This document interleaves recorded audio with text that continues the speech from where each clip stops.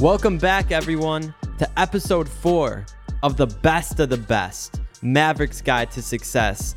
I am your host, Maverick Levy, and before we hop into today's interview, I want to say a few things. First, I want to say if you have a friend and they have a business, and if that's your true friend, you better be posting their shit on your socials, buying their product, whatever you can do to support it. And if you are that business owner and you recognize that you have people in your life that you call friends and they're not supporting you in any way that they can, then they're not your friend because they don't give a shit about you. Now, I just needed to get that off my chest, but before we start, I want to remind you all that the discussions on this podcast are for informational purposes only. I cannot predict and do not guarantee that you will attain a particular result from the information provided. You should always seek professional assistance before making decisions in connection with the topics discussed. Now, you all know that you hear a beat in the beginning of the podcast and at the end of the podcast. And if you listen to my episode 0, you know that the person that made those beats, actually the people that made those beats, were from Royal House Recording. So let's get right into it. On episode 4, we have someone who is like family to me. His name is Roger Goodman. He founded and built Royal House Recording, which is the best of the best music studio that there is out there. I don't care what anyone says. And when this app drops, make sure you go on our Instagram page at TBOTBpod and find some pics of Royal House. I'll tag them. But you really have to go and look at what Royal House is all about because there's no place like it. Every time I walk in there, my jaw just drops because it truly is a special place. So now let's welcome my boy, Roger Goodman, to the best of the best, Maverick's Guide to Success. What's going on, Raj? Hey, Maverick. Thanks for having me today. Yep. It's going to be a great show. Now, I always like to start with some background about my guest. So I'll start off with the first few initial questions. So how did you get into the music industry? By accident. So he basically woke up one day, realized that he knew how to play every instrument that was ever made, the cello, the guitar, the piano at the same time. And he just was like, holy shit, I'm going to be in music. Is that how it went? What happened was it was actually kind of a random thing. I was living in California and I came home to give it a shot working in the family business. And after about 6 months of living back in Detroit, I was at a mobile gas station getting gas in the morning on the way downtown. And I saw a friend nodded out asleep in his car at a gas pump. So I went up and I knocked on the window to make sure he was alive. He opened his eyes. He was all fucked up. I think he was probably using heroin at the time. And he said, "How are you doing?" I said, "I'm great. Everything's good." I was sober for a long time. And he asked me how that was going. I said, "It's going great for me. I'm home. I'm working at the family business. Stay in touch. I'm in town if you want to get together." And then about 3 weeks later, I got a phone call from him and he said, "Hey, I need help." And I said, "Yeah, no shit. Why don't you come over to my house and we can talk about it?" He said, "Well, I don't have a driver's license anymore. So if you could come pick me up, I'd appreciate it." So I picked him up. He ended up living with me for a few months. I was taking him to AA meetings and taking him to the gym every day and doing everything I could to kind of fill his day while he's detoxing and throwing up on the floor of my guest bedroom. So it was a nice period of time. And then eventually he said, I want to rap. I want to make music. So I went to Guitar Center. I spent $3,000 or $4,000 on gear. We get back to the house. We start setting it up. And I realize I have no clue what I'm doing. So I called Guitar Center back and I said, "Hey, Larry, it's Roger. I just bought all this equipment and I need you to come over after work and I'll give you like a few $100s a night for like the next week. You have to teach me how to use this shit because I have to keep my buddy busy here." So that's kind of how it started. And I decided, I want to go back to California and I want to go to school for engineering and production. So I went back to California within the year after my buddy was well on his way to, recovery and doing better and, got his license back and so on and so forth.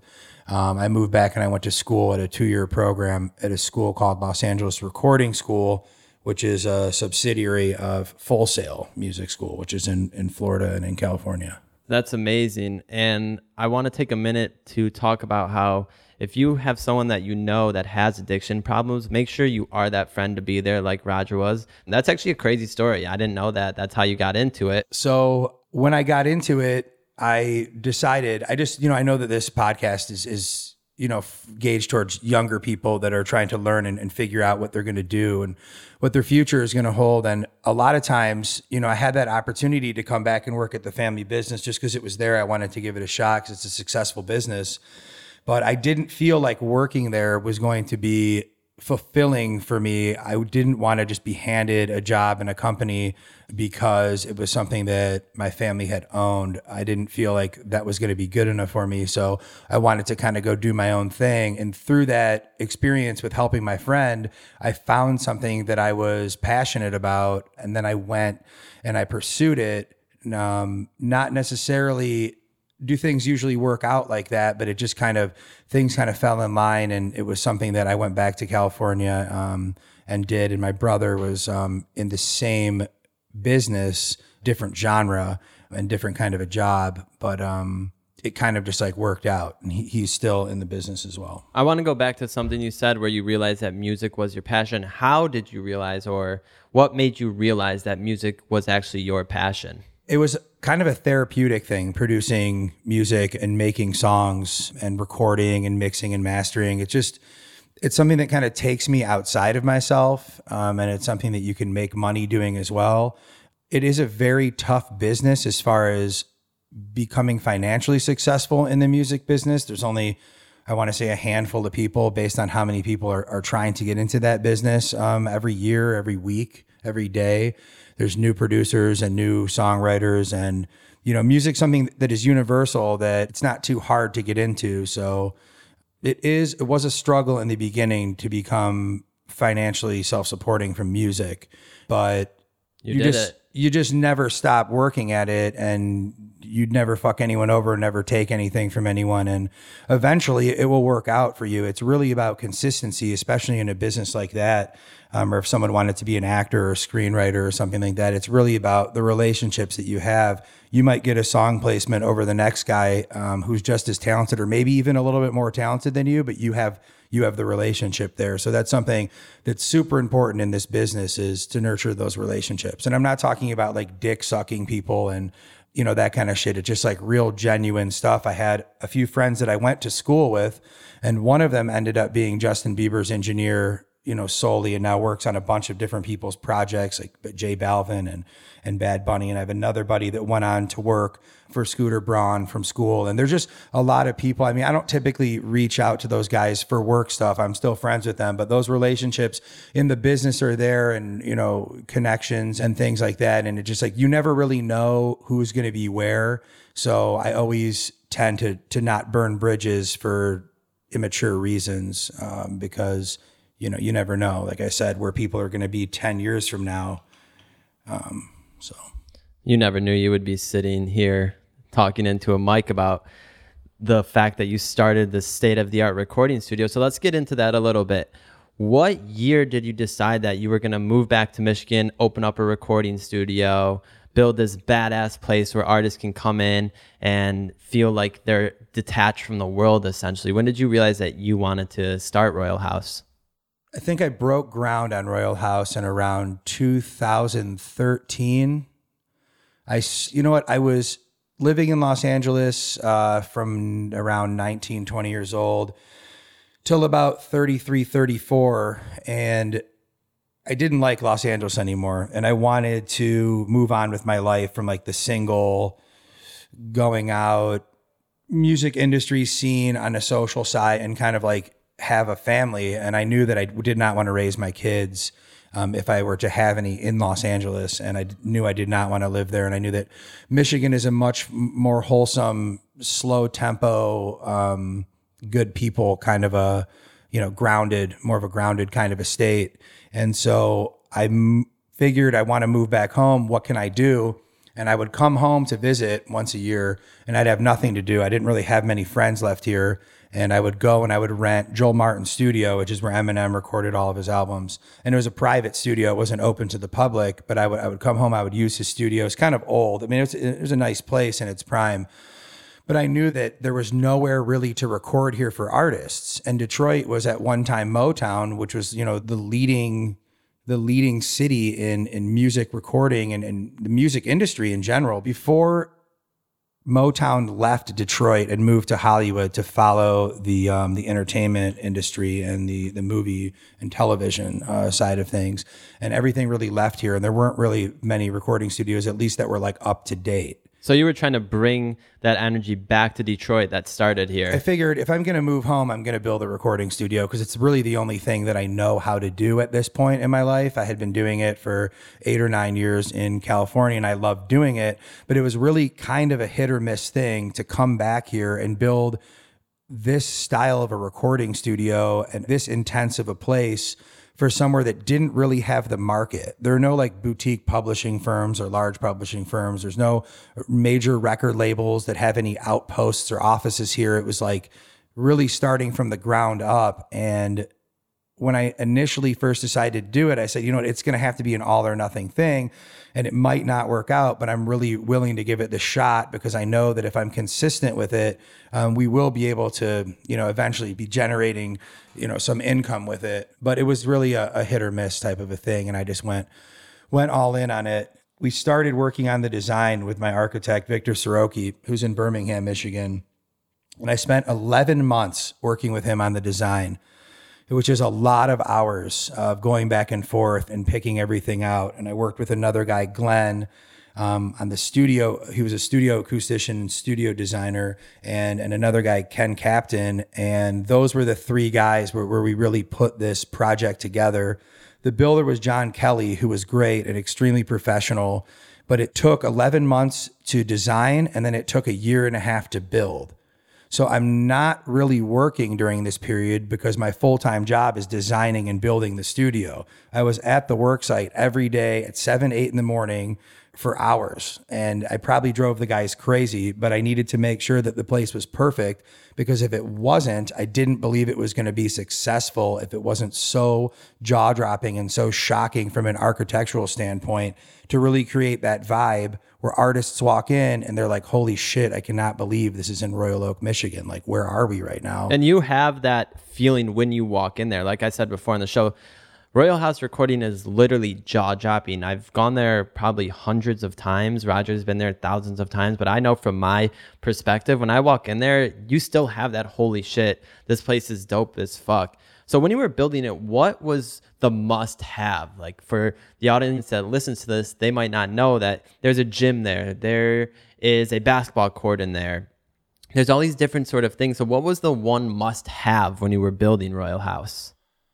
It was really going to be everything or nothing. I needed it to be a one-room recording facility with all these auxiliary rooms around it so that if the artist wanted to take a shower, we have a shower, a private bathroom, and there's another bathroom in the hallway. We have a gym. We have a little art gallery hallway with like theater curtain.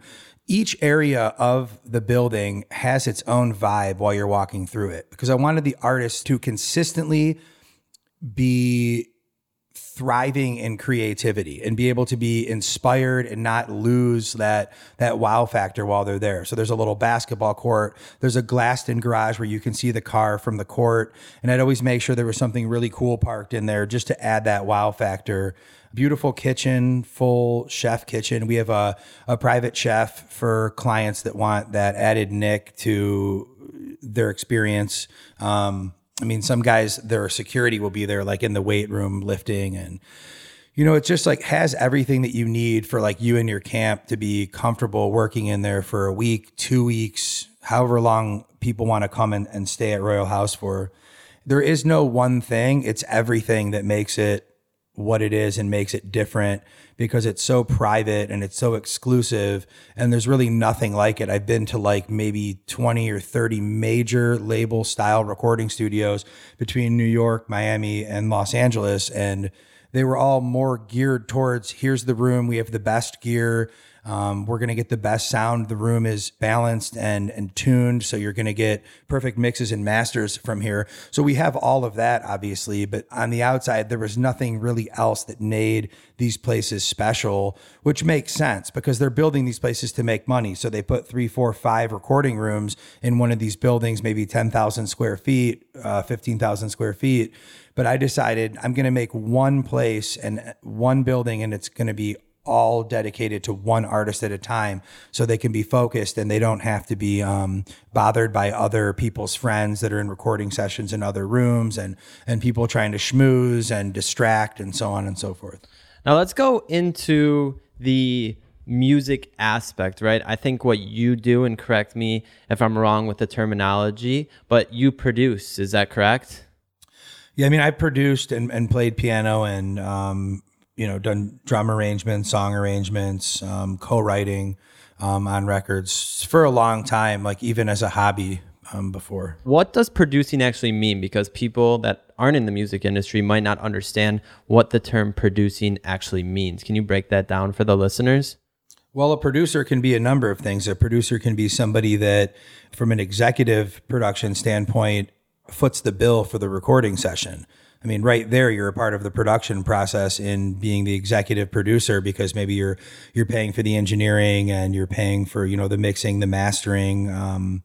You're paying for the staff. You're paying for maybe the record itself from the producer that is producing the musical composition. So somebody that's a beat maker or a producer, so to say, would be the person that would put the music itself together, as far as like playing the basic chords and then whatever other melodies and counter melodies that they're doing, and then arranging the actual music for the song. And then maybe you're also working with a songwriter and putting a song together to then go pitch to a record label or some A&Rs or the artist themselves. And then you're so a producer can be a number of things. There's vocal producers in music, people that work with the artist while they're recording the song, just on stacking the harmonies, getting the keys right, getting the song put together from the vocal aspect. So a producer means a lot of things in music. It's a vague term, but there's the music producer who's putting together the composition. There's the songwriter. There's the vocal producer, there's the engineer. So there's really a lot that goes into making a song. If you want to go on and look up song production credits, you'll see that there's sometimes like 3 or 4 producers on a song and then 3 or 4 songwriters on a song. If you go and look at a Justin Bieber song or an Ariana Grande song or just like a big Lady Gaga song, you'll see there could be like 4 or 5 people just on one song being accredited for production. Now, before I ask you this next question, I think it's important that the listeners understand what it means to mix and master a song like you brought up. So what does it mean when someone says, I'm getting my song mixed and mastered? What does that mean? So the song is basically recorded in a rough facet where let's say you have your musical composition and then you have your vocals that you've recorded onto the music, but then you need to get the song fine-tuned. You want to bring all the qualities of the song out. So mixing is when you go in and you fine-tune the kick, the snare, the hi-hat, the open hat, every part of the drum section, all of the melodies, counter melodies, all of the instruments themselves, and you balance them out and you level them. You use equalizers, you use compressors. There's a bunch of different tools that you use. When you see one of those huge boards that look like a spaceship in the studio, that's called a recording console. And typically within the recording console are all of these different tools to shape the sound waves, to make them sound the way that you hear them when they come on a record. So if you go and you listen to a SoundCloud artist, somebody that's maybe doesn't have, I want to put this the right way. Doesn't have access to a recording facility like Royal House. To a large recording facility or like a major label style studio. And then you go listen to like a Jay-Z song, you listen to a Drake song, you're going to hear how much more full and warm and loud the record is and how much more polished it is. And then mastering, once the song is mixed, mastering is the next step where you kind of just polish off the very top end of the song and just kind of bring all of the vibrance, make the song more vibrant, kind of, I think would be like the best way to put it in layman's terms. And these things that you're breaking down are important because there are a lot of people, as I'm sure you know, who want and dream about being in the music industry, and they might not have a resource that they can go and listen to someone like you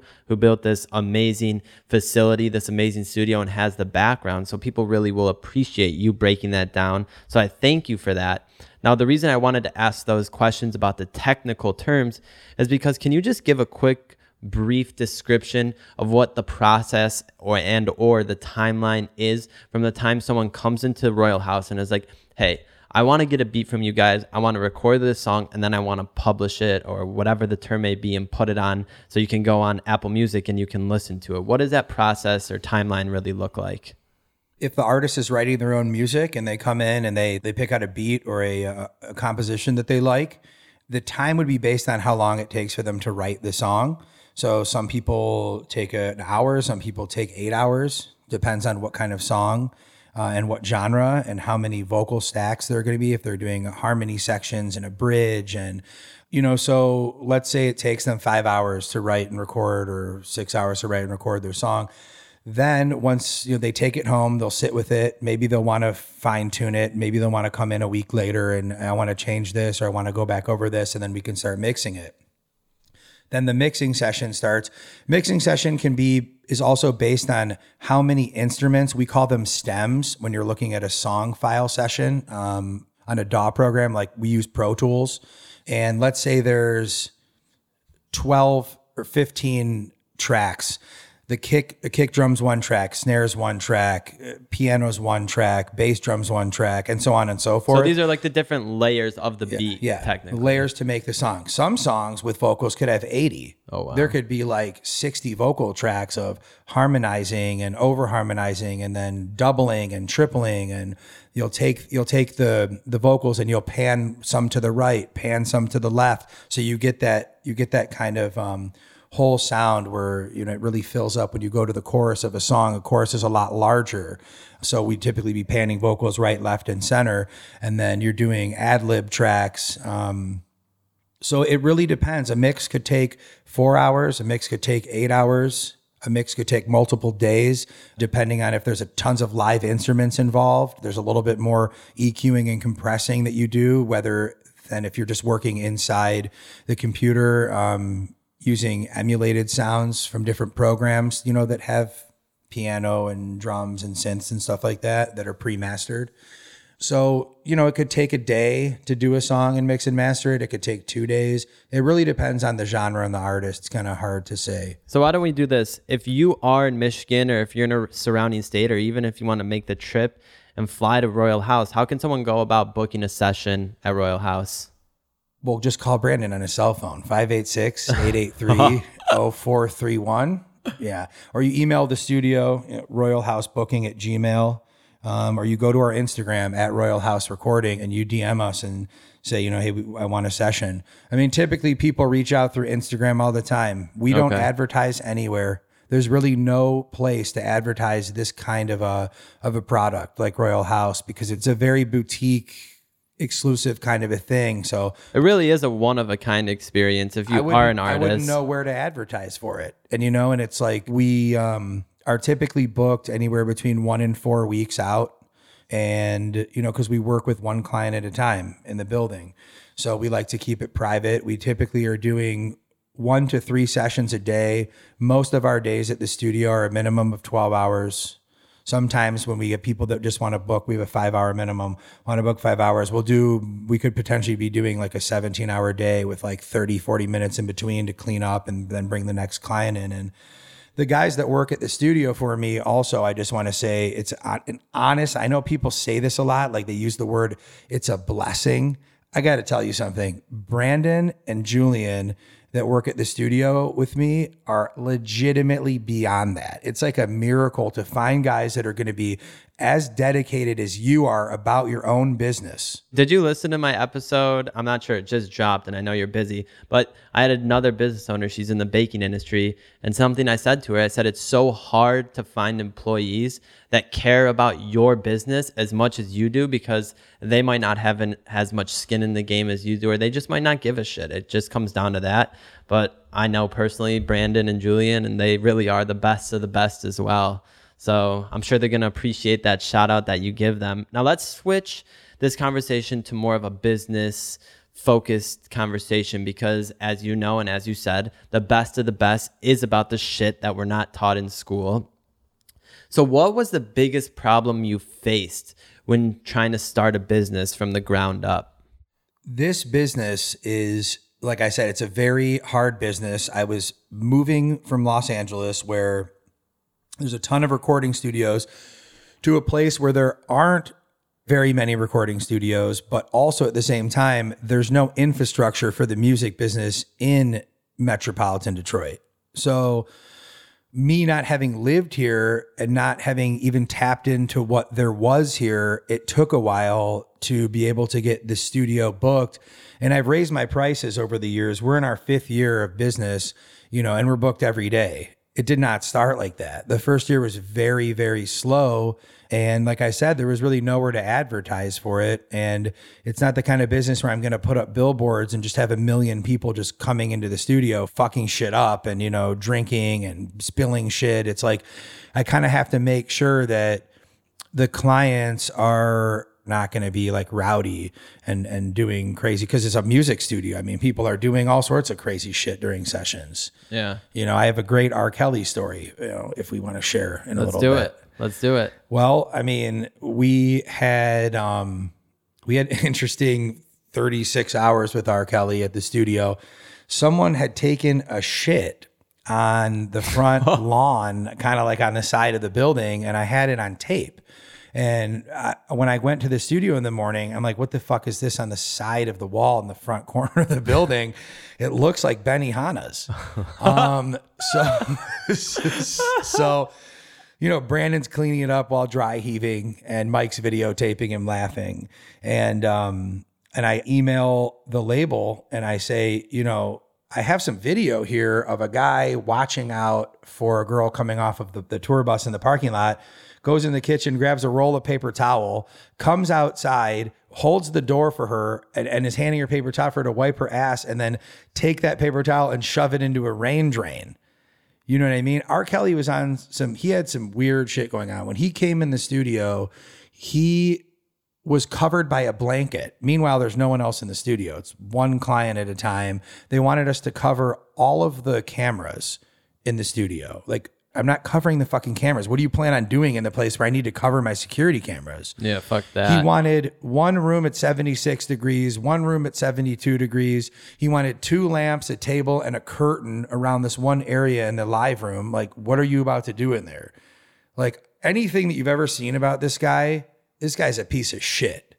Anything, I mean, he wouldn't let the girls go to the bathroom inside. He's making them go to the bathroom outside. Oh my God. So I emailed the label and I said, look, like, I got to have this wall restained. Some girl just fucking sprayed her dinner like on the side and then shoved the waste into a fucking downsprout, And they said, never in my 18 years of working with Mr. Kelly, I think it was Capitol Records, have we ever heard of anything like this? I said, why don't you give me a call?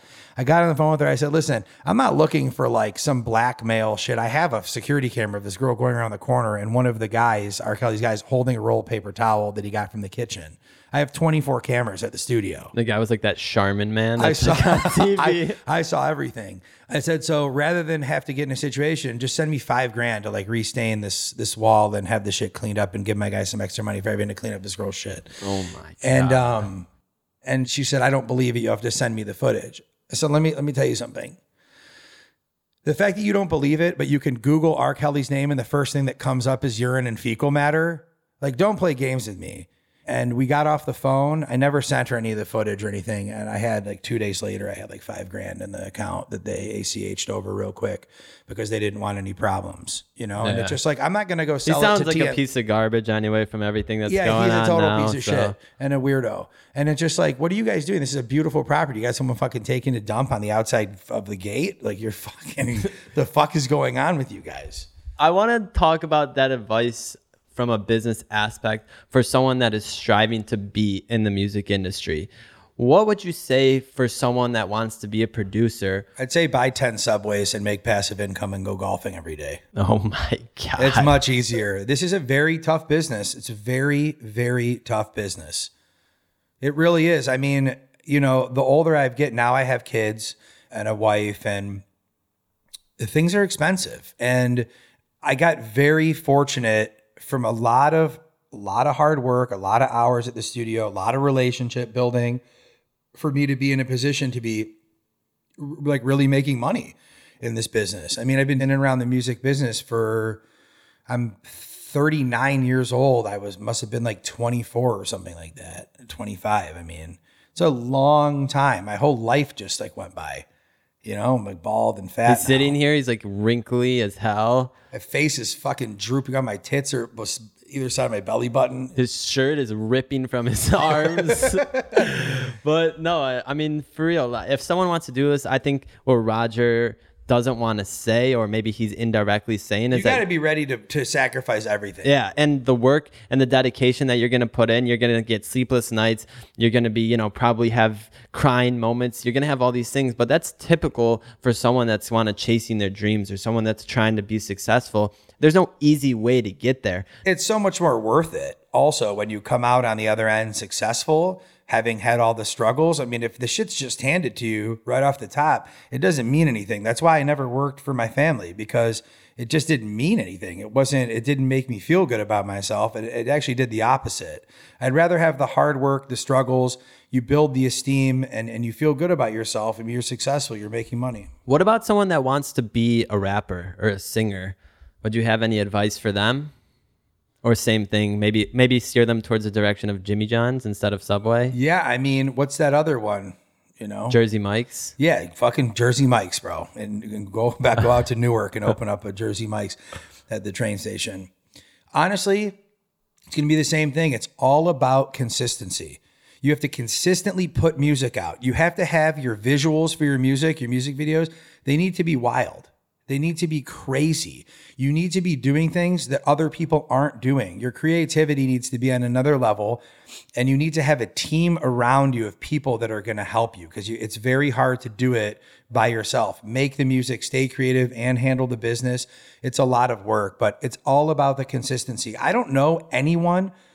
I honestly can say I do not know anyone that was serious about their career in music that stayed consistent for a number of years and didn't show signs of success. Maybe they didn't get 500,000 records sold, but maybe they're getting $3,000, $4,000, $5,000 a show. Maybe they're getting $3,000, $4,000, $5,000 a feature.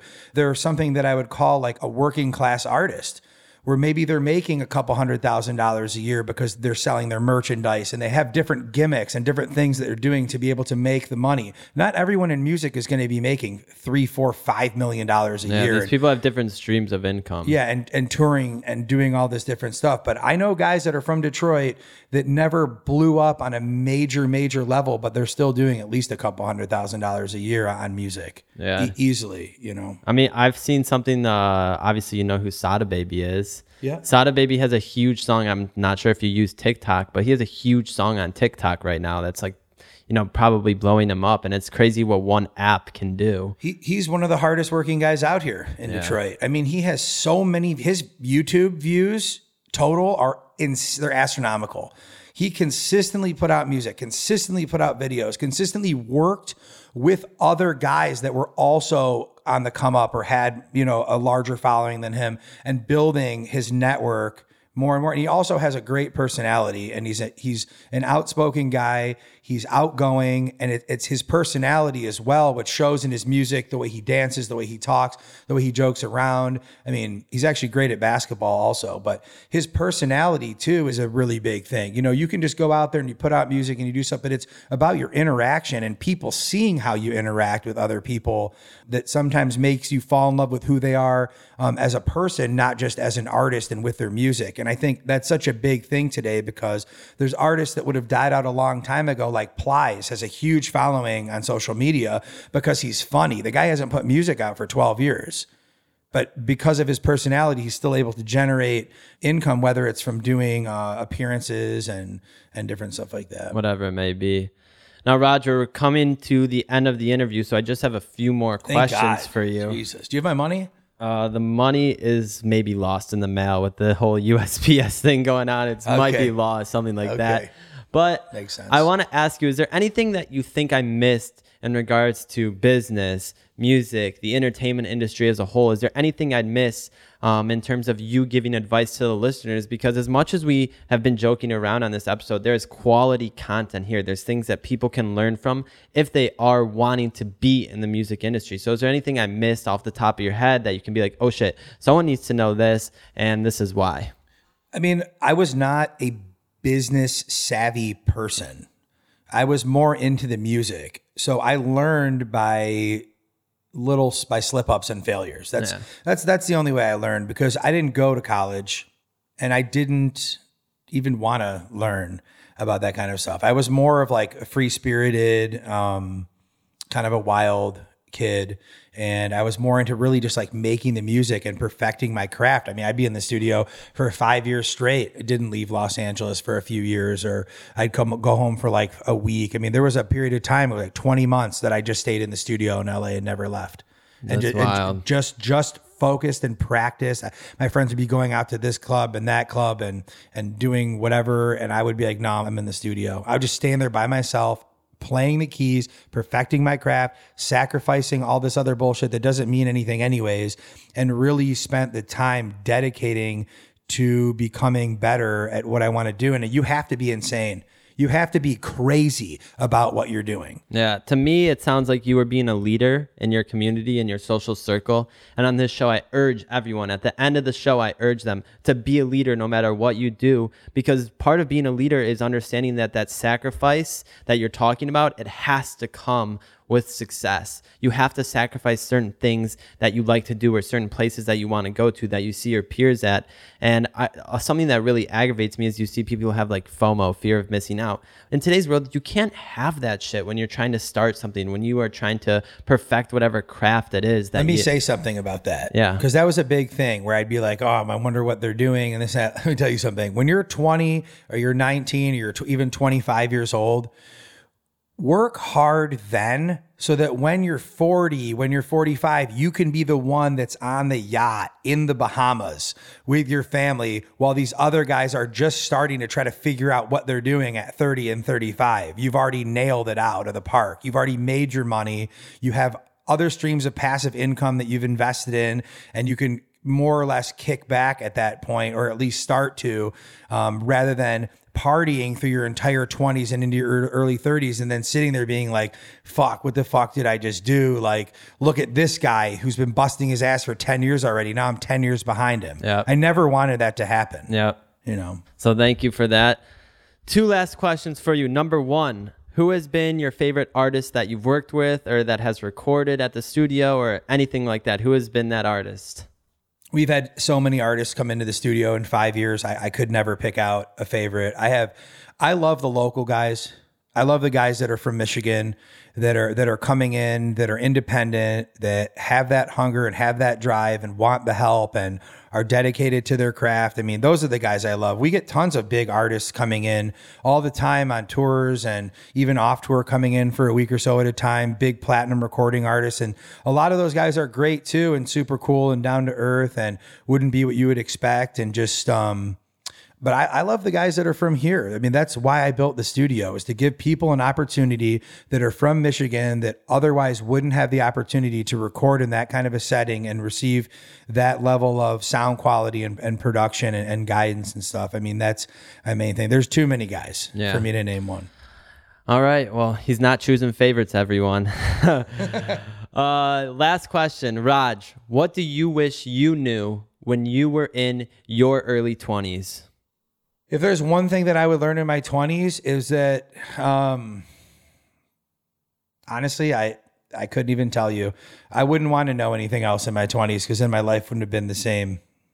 So I'm not sure. I would have told you the first thing I thought was a cop-out, and that's that I wish that I would have known that I was going to make it in the end, so I didn't have to have anxiety for the last 12 years. All right. But it wouldn't have been any fun.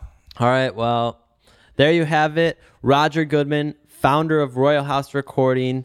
Thank you, Raj. This has been an amazing episode. This is a topic that people do not get to learn too much about. So I appreciate you taking the time out, stopping by here, recording this up. Thanks, Raj. It's been great. If anyone has any questions, email the studio, royalhousebooking@gmail.com, or DM the studio. at Royal House Recording on Instagram. And I mean, we respond to everything and everybody, no matter how ridiculous it is. Everyone, this has been a fucking amazing episode.